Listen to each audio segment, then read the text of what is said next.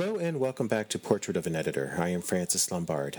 Post San Diego Comic Con, I had a great conversation with friend of the podcast, Denton Tipton, about the new version of Magma Comix. We covered Denton's and Magma's past, present, and future, and also what keeps him going through the ups and downs that come with working in comic books. Second, sorry about the tardiness of this episode, but, life. Now here's my conversation with Denton. Enjoy. So Denton, welcome back to Portrait of an Editor. I think it's the last time we talked, you were talking about Magma and launching it through heavy metal. Some things have changed since then. So I will dig up that interview and repost it so folks can listen to that. But we spent a lot of time, you were working with Butch Geis on a series that was over in Europe. You were writing some things, I think in a total of maybe 4 titles, and 2 or 3 of them saw the light, basically, from Magma. All 4 out? Yeah, there was one that we announced that we didn't get to do, and that was a reprint of the Keep comic book adaptation. Oh, okay. Mm-hmm. And then the Butch Geis book, I think, got delayed or never happened. No, we've got that. That went out. That came out. That was, Amber Blake, Operation Dragonfly. Yeah. That completed the trilogy, and then we collected that in a hardcover, and that was delayed a bit, due to COVID and whatnot. So, So Magma showed up in 2020, just to get a review. You launched it through heavy metal, and then you managed to get, I think you had your first round of series come out, and that took you to 2021, deep into 2021, right? Yes. Yeah, I think we announced in 2020. I believe our first books came out early 21. We did Chasing the Dragon was the first book, and that one I had written, and Minton 3 did the art on that one, and then we had Modern Frankenstein followed that, 4-issue series. Modern Frankenstein by Paul Cornell and Emma Vicelli, and we had the Bolins on coloring and lettering, Pippa and Simon. Then we had the Amber Blake book that came out by Jade Lagardère, and Butch, as you mentioned, did the art. And then we also had a flip book that came out. It was pretty fun, by Ethan Sachs and Marco Lorenzana. It's called Intrusion. And it was about like a Louisiana family back during 1800s, and they come in contact with a creature in the swamp. And the flip book part is you have the same story, but from the creature's point of view as well. Oh shoot! I'm sorry I missed that. That's pretty cool. That sounds unique. I wonder. It's a cool challenge, but the team pulled it off, and it came out really nice. Oh, great! Now, I guess we might be jumping all over the place because I do want to talk about Opus Comics, and because you moved on to that. Seeing we're talking about the first stage of Magma, are any of those books going to be coming back with the relaunch of your the new version of Magma, Phase 2, I guess, for lack of a better term? Right, yeah, I've been calling it Magma 2.0 for 2.0, okay. And there's been 2.1, 2.3 as well, but we keep it simple. But yeah, those rights have got reverted back. So those will stay with Magma. I'm getting a handle on where the stock is, how much we've got left. So I don't know if we're going to be doing any reprints, but right away. But those will be part of the back catalog, and stick around and maybe get expansions as well. So when we talked in 2020, heavy metal was doing this big push. They made the magazine, the flagship magazine, monthly. They launched a number of different imprints. There was some creator-owned imprints where the creator was involved. They had, I think, 6 books.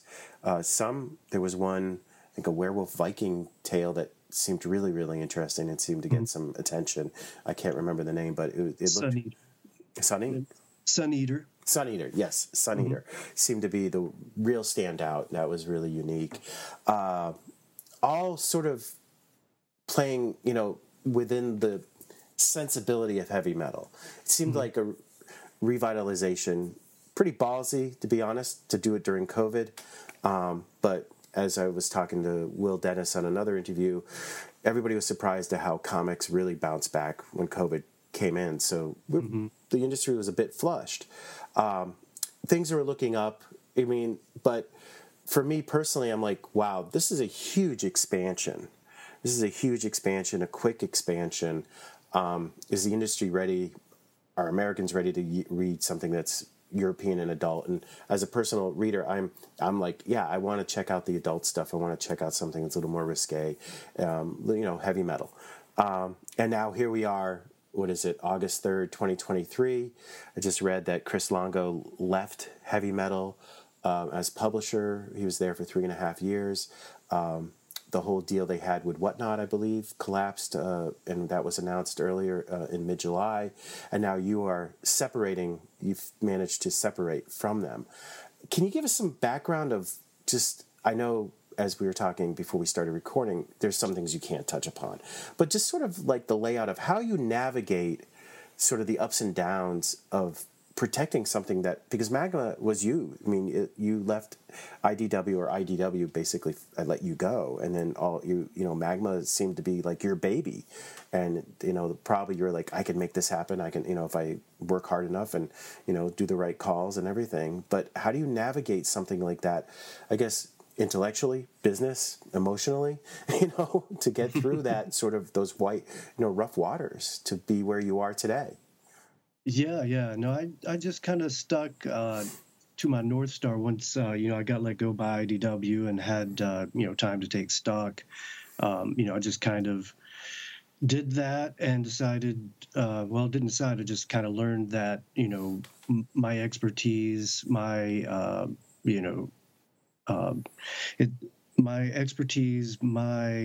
my motivation, but kind of my purpose would be make comics, because it's something, I can do, done for, more than 10 years, got, a lot of contacts, a lot of experience. Basically, like if you know it well enough that you can teach it, you can, that's kind of your purpose. And I could teach making comics. I can make comics myself. I know how to get them done as an editor, and then being able to see IDW grow. I started there. Oh gosh, it was 2007, I believe. So they were pretty young. We were, still scrappy. So I got to see the whole enterprise grow and learn, the mistakes and the places where you go. And it's all about being flexible, coming in with a plan and then being able to, adjust. And so going back to heavy metal, I was working on my own comics. The author of Amber Blake had reached out looking for someone to help get the 3rd volume finished and find a publisher for it. And so I started talking to Tim Seeley, who was a old buddy, worked with on some comics. We did some Forgotten Realms, some Dungeons and Dragons stuff. Back in the day. He really liked the pitch for Chasing the Dragon, liked the art, it was a good fit for heavy metal. And then I showed him Amber Blake, and they were already working with Butch, and it was quality stuff. So it's like, okay, let me kick you up to the CEO. At the time was Matt Medney. And he was like, yeah, these are great. How about, we give you an imprint, which sounds great. It's like, but, it was a lot of work. It was more like kind of like an Image kind of deal where I was doing my thing. I was financing it. We were splitting profits.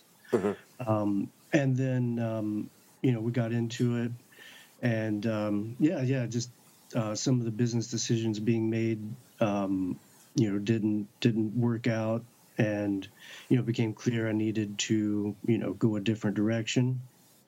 And at the same time, the Opus Comics was another imprint of heavy metal focused on like the music stuff, music materials. So they had been doing like pinball machines and merch, and they were going to launch a comic book line, and so they needed some help doing that. So that was Lexi Leon, and I had met him when I was working at IDW. He had done a creator-owned book called Eternal Descent, and I was his contact at IDW for helping get the files and all that off to print. So he's like, I need some help making some comics. We're going to leave heavy metal, so let's go. So he had the Frank Frazetta license, to do merch and comics. Also had a few musical bands lined up like Disturbed, Evanescence, and a few others. So basically, helped him build a comic book line based on that, So we started off with Death Dealer was our first book, and that did really well. I think we did about 50,000 copies of the first issue. Oh, wow. That's pretty good for an independent. Yeah.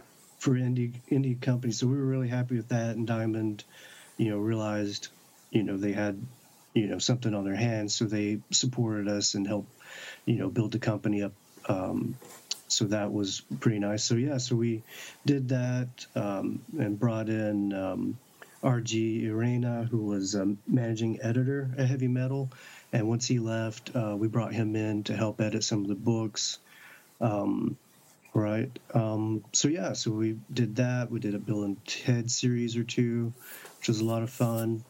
It was nice to have that much freedom and work directly with, creatives and the creators of the bands. So we got to work directly with, the Frazetta estate, work with Sarah Frazetta.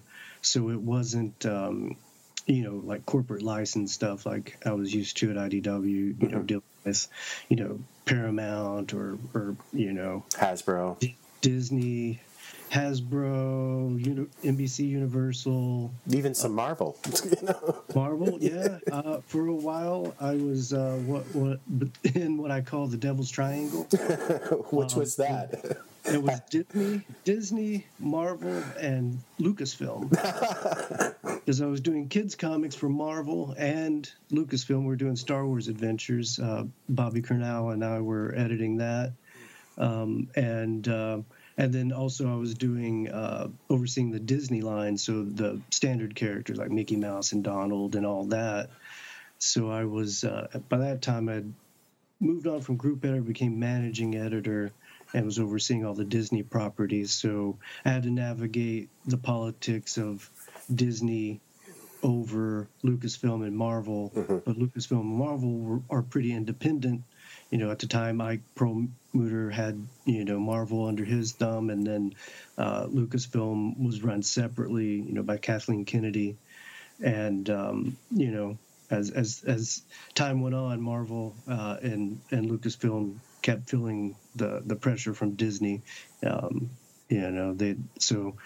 Navigating that was will be a podcast unto itself.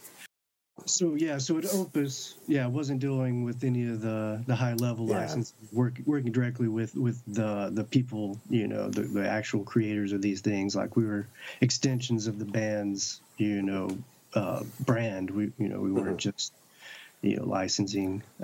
So we got to work directly with, say, Amy Lee from Evanescence. So, you're an executive editor, I see in the headmaster, the masthead. I'm sorry, the masthead. What is that? I mean, what were your duties? Seeing this is a show about editing, what is the duties of a executive editor at Opus? Yeah, I don't. Executive editor is different at each publication. It's kind of an equivalent to editor in chief, but usually will come with a secondary title like a vice presidency or something like that. But I took that title on there because I was more than an editor in chief. I was, making helping build the company. So I was like helping hire and run like the marketing folks that we had. I was helping source printers. I was the one that went to Diamond. So I was doing a lot of business development on top of, editorial. So I felt executive editor, was a closer fit than, editor in chief / this / that. So just kind of came up with that, and it worked for Lexi.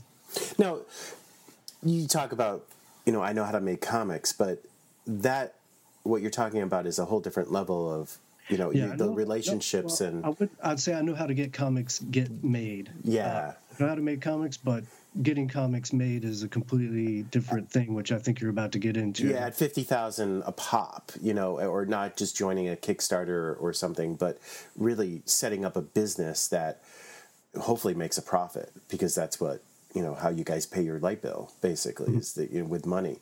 So, I mean, I guess that's what you're getting more detailed in. Is it all relationship based, or do you know, like when you walked into this position as executive editor, that you're like, I know what I need to check off to make this a successful company that will endure the marathon that is publishing? Yeah. No, I was very, strategic going into it, and I had a list of things that needed to be done, and what we needed to do to accomplish those things. So yeah, it was very, very much planned, and yeah, you don't just drop a comic and sell 50,000. A lot of work goes into that. One thing that was huge was having a great partner in Frazetta Girls. Mm-hmm. They helped a lot in getting the word out to the fan base. We did a lot of outreach. And the timing was right as well.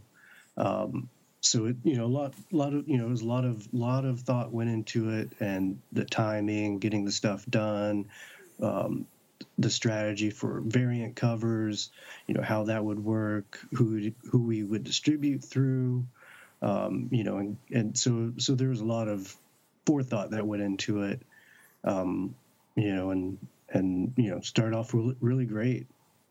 Now, I noticed a little while back that Opus seemed to pull back some of the books or release dates, like, or even went from a bi-monthly, the book that you wrote, and then what is it, science fiction fantasy adventure? I don't have the book in front of me. Science fantasy, yeah. Science fantasy started as quarterly. It was originally quarterly?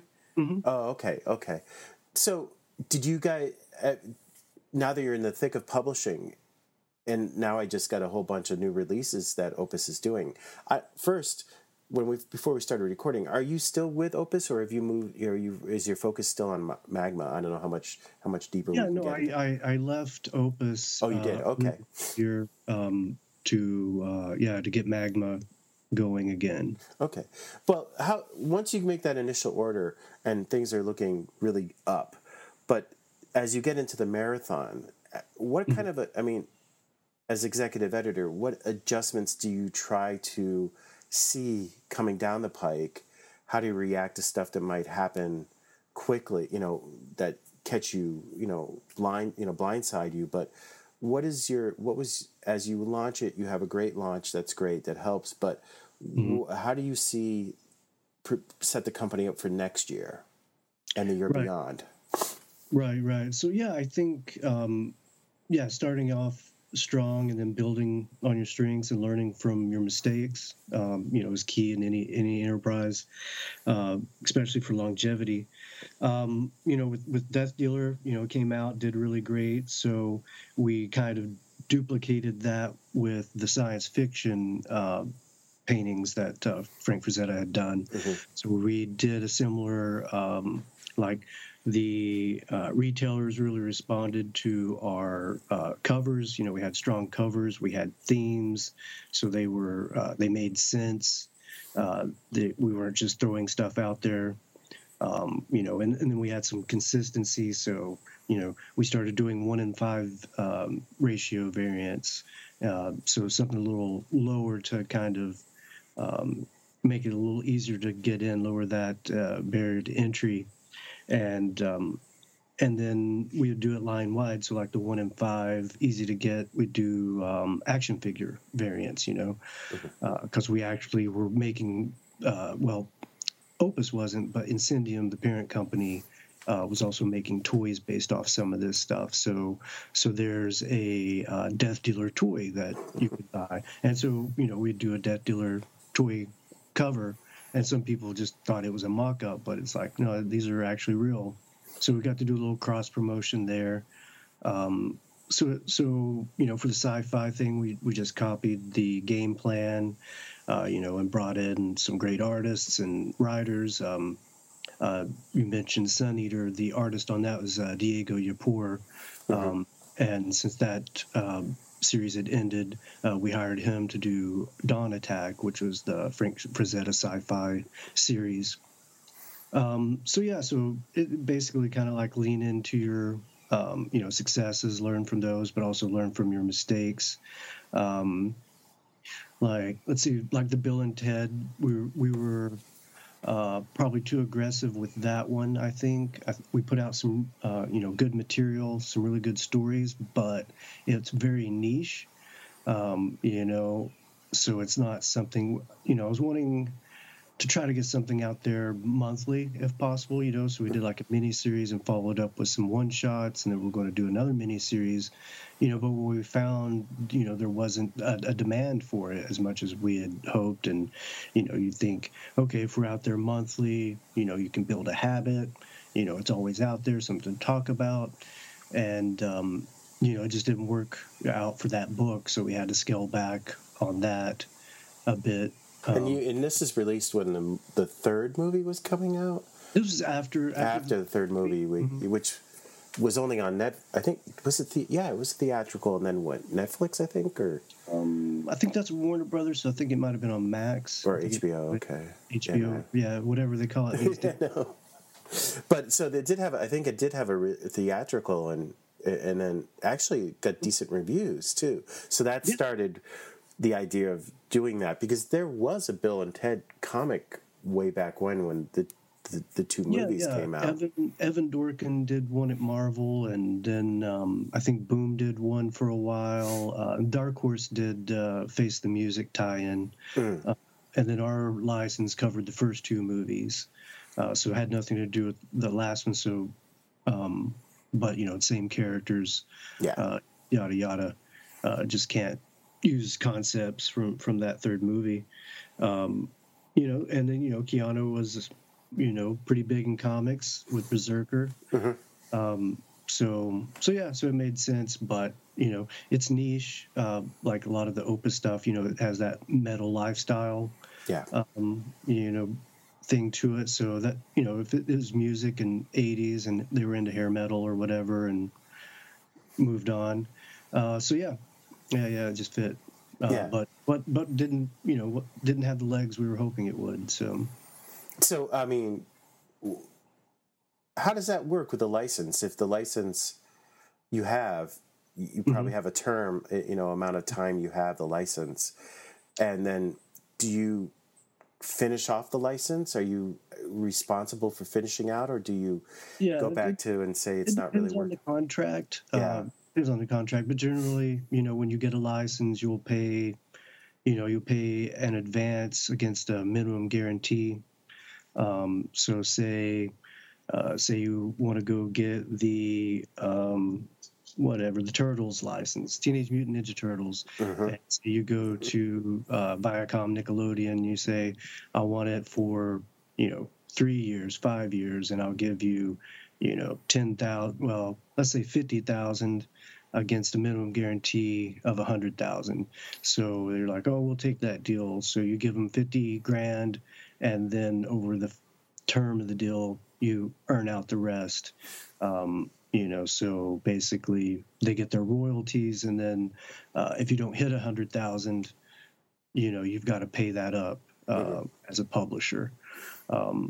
So that's kind of how it works. And if it's not successful, not making money, you just kind of slow things down, try to retool, and then, depending on the term, you'll earn out or or not, and then the term will end, and someone else will pick up the license. Sometimes, the licensee will or licensor will want to buy out the contract. Sometimes, you can release it as a publisher. So yeah, there's different ways, and each contract is different, so they'll have their own terms, but that's kind of generally how it can work. Gotcha. So you've moved on from Opus. Well, my one last question, now I remember it. The one last question regarding Opus. When you have I guess the visuals of a Frazetta,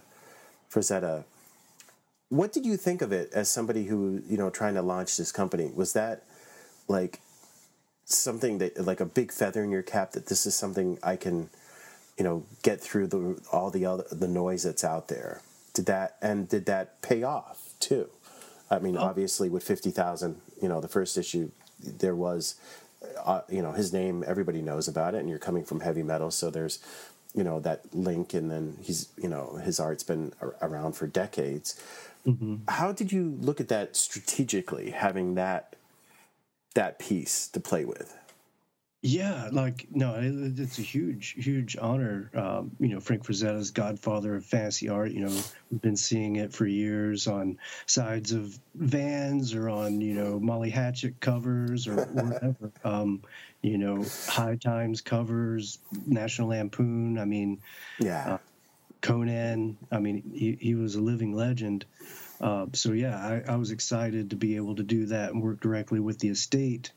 And a lot of the paintings, were used also on Eerie and Creepy and those sorts of magazines where, he would do a painting, and then, Bill Gaines would get in the painting and then hand it to Archie Goodwin, and it's like, okay, here's the cover. They're like, write it or give it to a team and create a story around this image. And, I was like, we kind of get to do that all over again, and kind of link some of them together, like we did with Dawn Attack.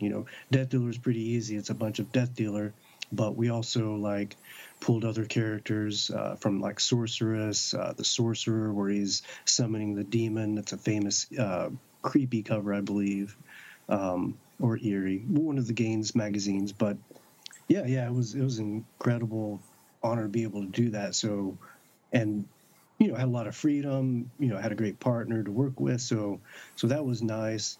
So we just kind of started looking at what artists are would be able to do justice to Frazetta's creations. So a lot of thought went into that. We had already had a writer on board when I came in, Mitch Iverson. So he was already on board and had worked on the pitch. So they already had kind of a story game plan.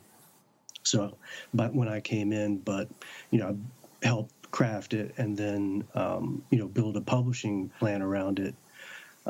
So, took some experience that I had, what open cover, open order, how we should do ratios, should we do ratios. We did retailer exclusive covers. But the exciting part is the story, getting to create something new. So we wanted to avoid what had been done in the past, because there had been novels by I think Jim Silk. There had been the Danzig Verotic comics.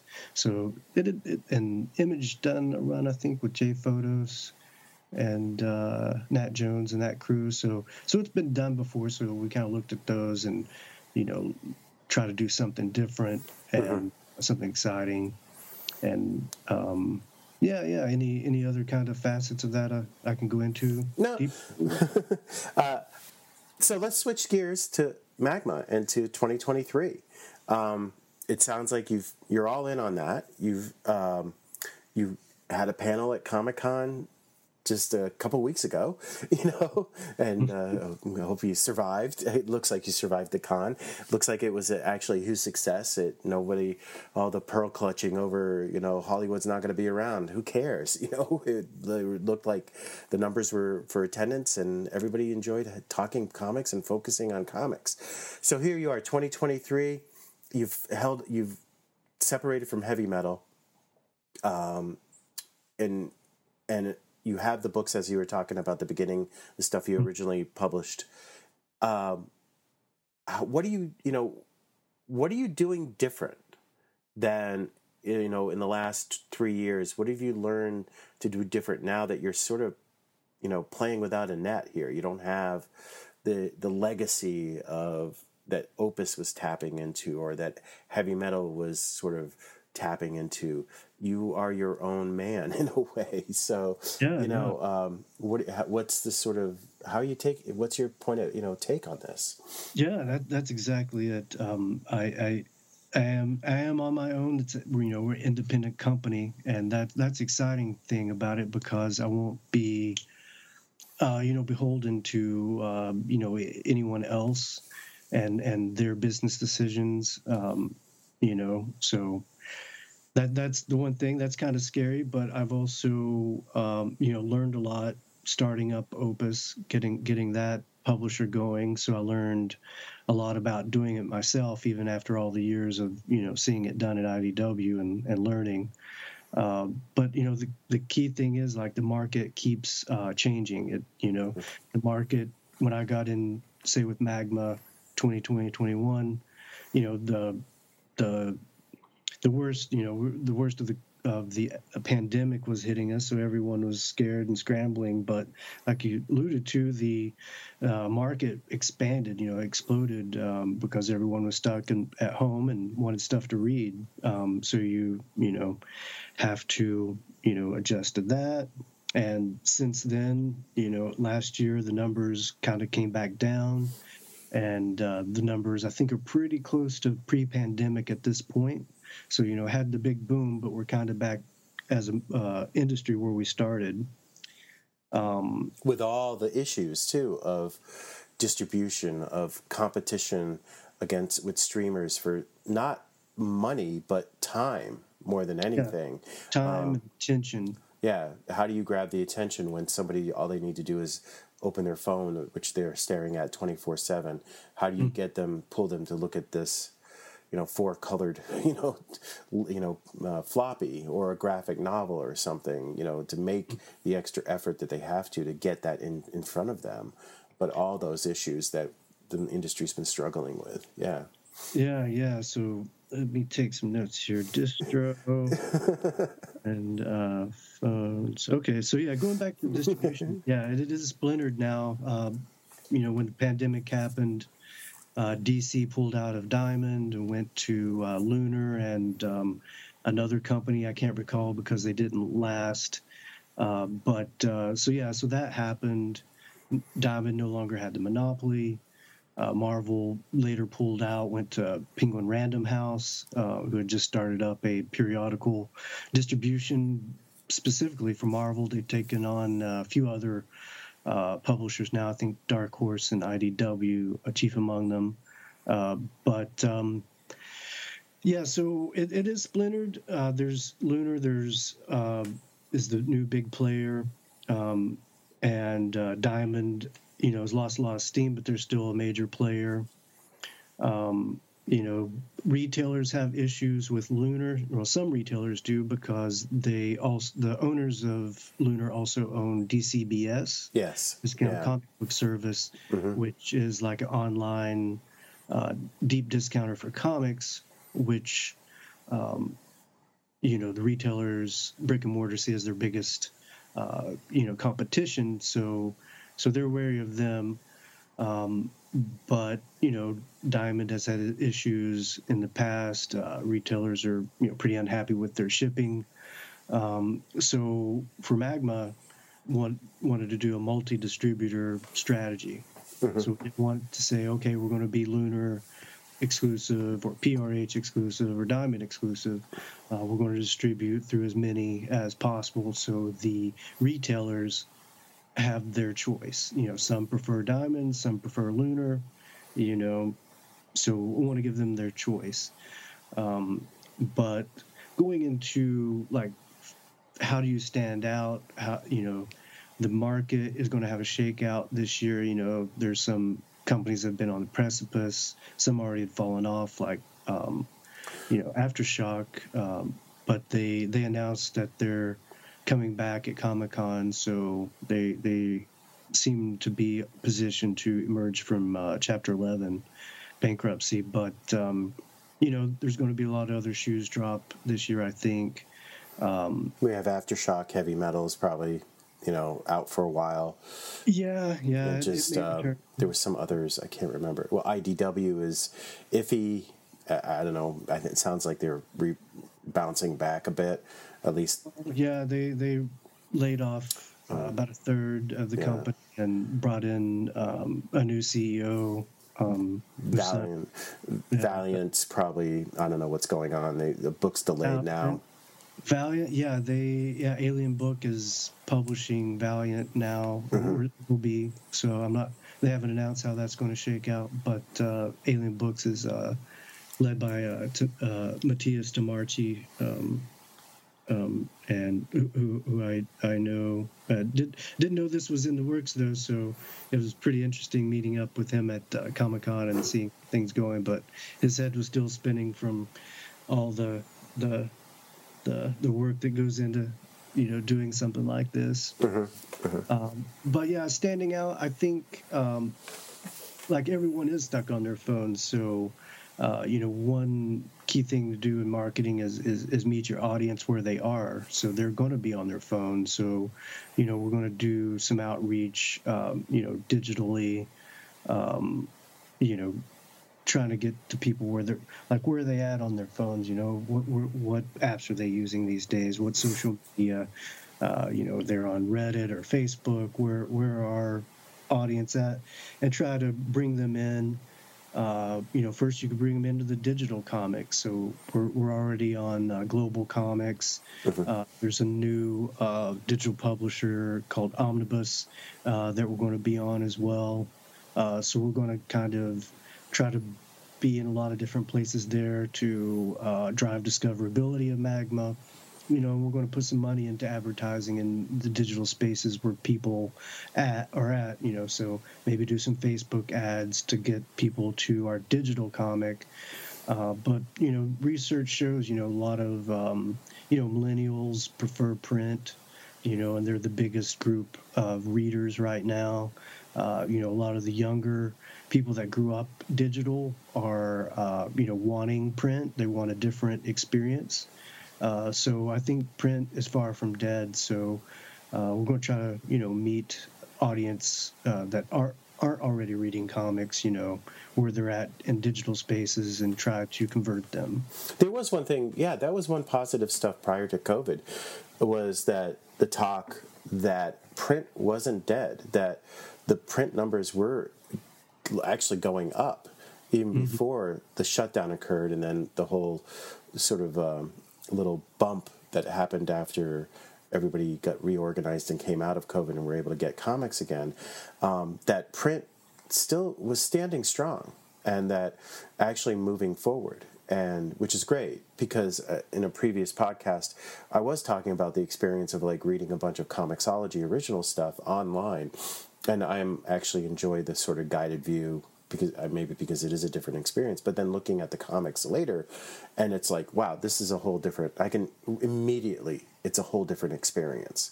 It's a whole different way of reading. And I think actually as a visual medium, you really are able to enjoy the visuals more in print than I think online, in a way. As a reader and reading, I think online, especially with the guided view, you see that you're reading the story, and I think as a printed comic, you're experiencing the story.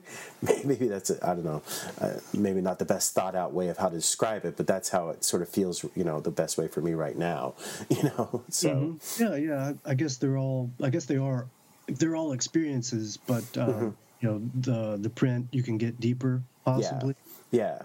It's like the guided view kind of takes away some of the advantages that you have in a comic, the print comic, because, it's forcing it more like a movie where, there's a frame rate, there's a certain... It's a linear thing. So like reading, you want to be able to go back like, oh, did I miss something? And you can flip back and reread something real quick or look for something in the panel, whereas you can't really do that in a guided view, where it's more difficult. You got to like back click and then, oh crap, you hit the wrong button and it kicks you out. Yeah, you go back to that non-linear experience that comics has always been able to provide, and that it's more than just a session. It's an experience that moving around, and it really is up to you how much time you want to spend with the material when it comes down to print.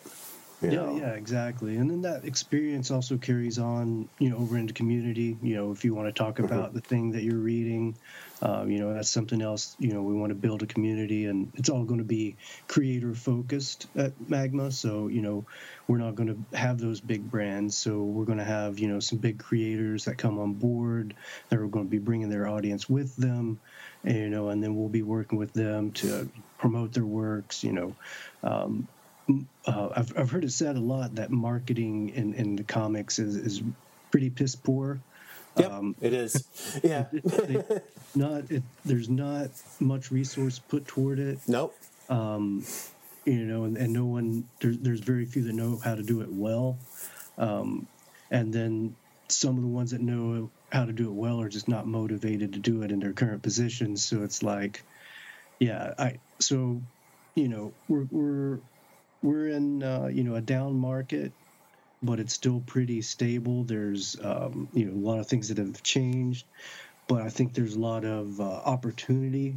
There's niches that we can get into. We're doing the adult stuff that's more has more European sensibilities. I could see that for sure. And that's great to hear, because I was just recently been going through some thoughts about the comics I'm getting, and like, why am I reading a DC comic and Superman and Batman? When I sit back and read it, I'm like, it's nothing compared to the novels I just finished, and it's all nostalgia. And I'm like, really, the writing, and I understand what it's a PG kind of writing, and I'm like, I can't wait for the next Brubaker Phillips novel to come out. Exactly. Really, to refresh my love for comics. Or this is why I really jumped into heavy metal the last 3 years, because even though not all of it was that great at times, but it still had an edge that was reading up for me. It was the medium that I love, but mature and a little more challenging and a little more thought. There was one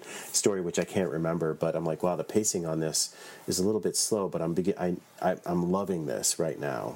I can't remember what sci-fi story it was, but there was really a number of standout books.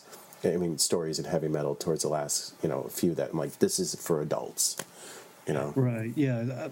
Those type of comics, they're compromised by their corporations and their audiences. They want to be sophisticated and write.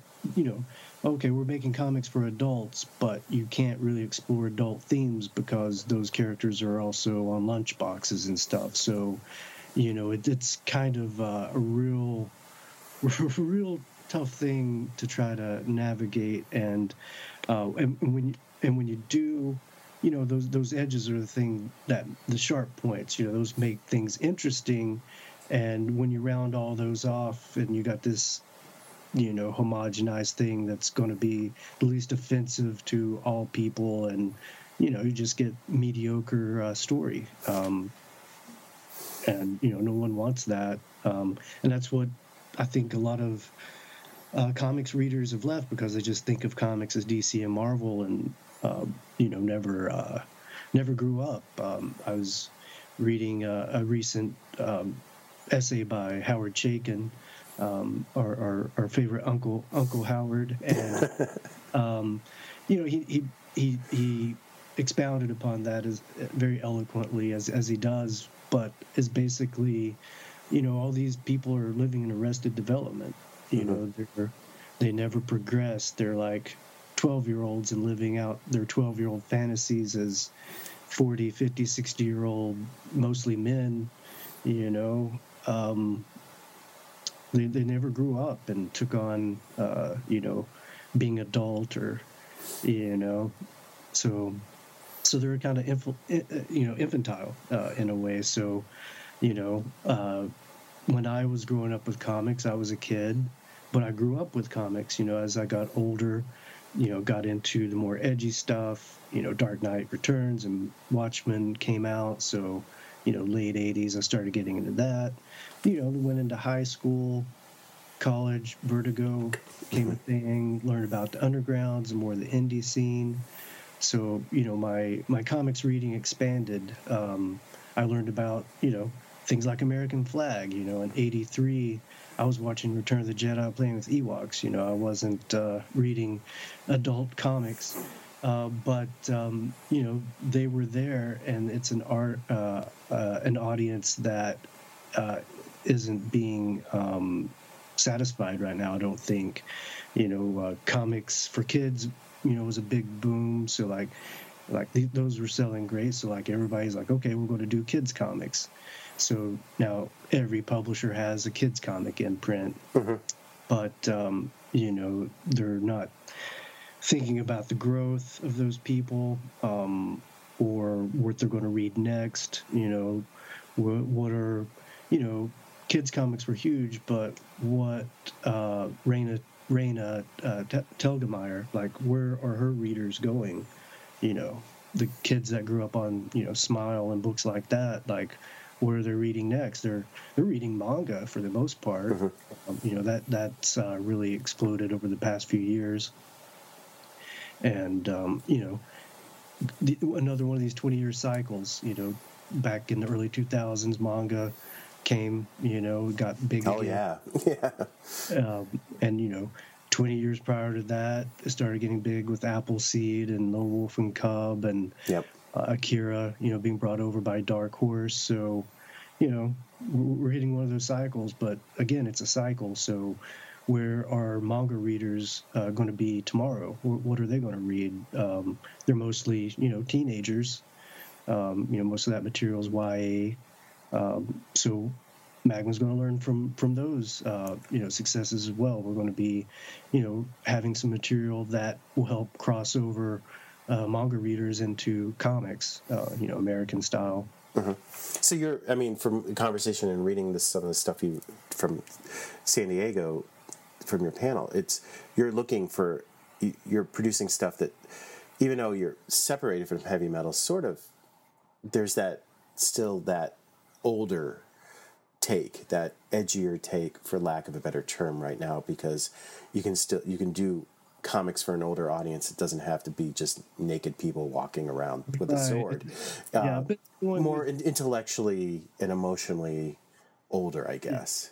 You go, mature readers was the label for a while. If you say adult, people think porn, so that one. So I remember the old Swamp Things, before they had mature readers labels, it was sophisticated suspense. Yes. So, So that's the realm for Magma. Yeah, very much. Yeah, we want to continue. Magma went into it, trying to stick with close to the heavy metal thing of experimental, creator forward, trying new things, but definitely for an adult audience. So we're going to kind of continue that, and that's a niche that is still isn't being fulfilled. There's stuff that poses as it, but is compromised. There's stuff that just for kids, but there's not a whole lot of stuff just for adults, and focused on that, and not worried about having to promote My Little Pony next to a slasher comic. We'll be able to reach over to different audiences and kind of stay in the same wheelhouse. So I only got a couple minutes left. Is there anything specific you can talk about, or is it too early about titles that you might be releasing? I guess I'm looking for a scoop. I don't have a scoop to give you right now, unfortunately, because I don't want to marketing. I don't want to jump the gun. I don't mind the marketing so much, but I don't want to jump the gun before things are under contract. seen it happen before, and don't want to make that mistake. So we're gonna hold off on creative, but our editor in chief is Bobby Curnow. Yep. Yep. IDW. Yeah, speaking of My Little Pony. And and Teenage Mutant Ninja Turtles. I mentioned him from Star Wars. So if you look at mine and his, editorial background and the creators that we keep working with over and over, that'll probably give you a clue on the future of Magma. Great. Well, I guess then I'm going to have you come back on the show once we can talk about what you guys are going to hit us with. I think, as we've said a couple times in this, that there's plenty of room, for what it sounds like what you guys are aiming for. There's an audience out there. I definitely will be checking stuff out, looking forward to some sophisticated suspense. So with sophisticated suspense. And we'll do all sorts of genre fiction. So we're doing sci-fi, fantasy, horror, crime, mystery, some mashups, which I always find fun. Great. And just probably some straight up action thriller stuff. There's not as much adventure stuff as there used to be either. It's all got to be couched in something or another, something supernatural or sci-fi, but we might kind of get back to the pulp roots of comics and do some stuff that's just straight up adventure. No, that's perfect. That's I was just reading. You mentioned who's the publisher that Goodwin and Franzetto used to work with. Those were Warren magazines. Warren magazines, yeah, Warren. Warren. I just read this great Empire of Monsters, the bio about Warren and the company, and those things, they worked, and they were highly. I mean, they're just amazing. The talent behind them. I mean, they just. They were perfect for their age, but even reading them nowadays, they still really hold, and are working. And that's what Warren built his entire publishing around, was pulp and sci-fi and everything. So comics can pull that off as a medium. So I'm glad you guys are, taking advantage of that. I mean, that'll be great. So Denton, it was great catching up with you. Hopefully you've recovered from Comic-Con, and I'm looking forward to. We'll have to have you come back on, and 3 months, 4 months, whenever you're ready. Yeah. Let's see. Maybe in the next couple of months would be good. I think we'll start having some announcements coming out in that time range. Awesome. Yeah, thanks so much for having me, Francis. Always a pleasure talking with you. It's great catching up, and I'll keep in touch. Take care.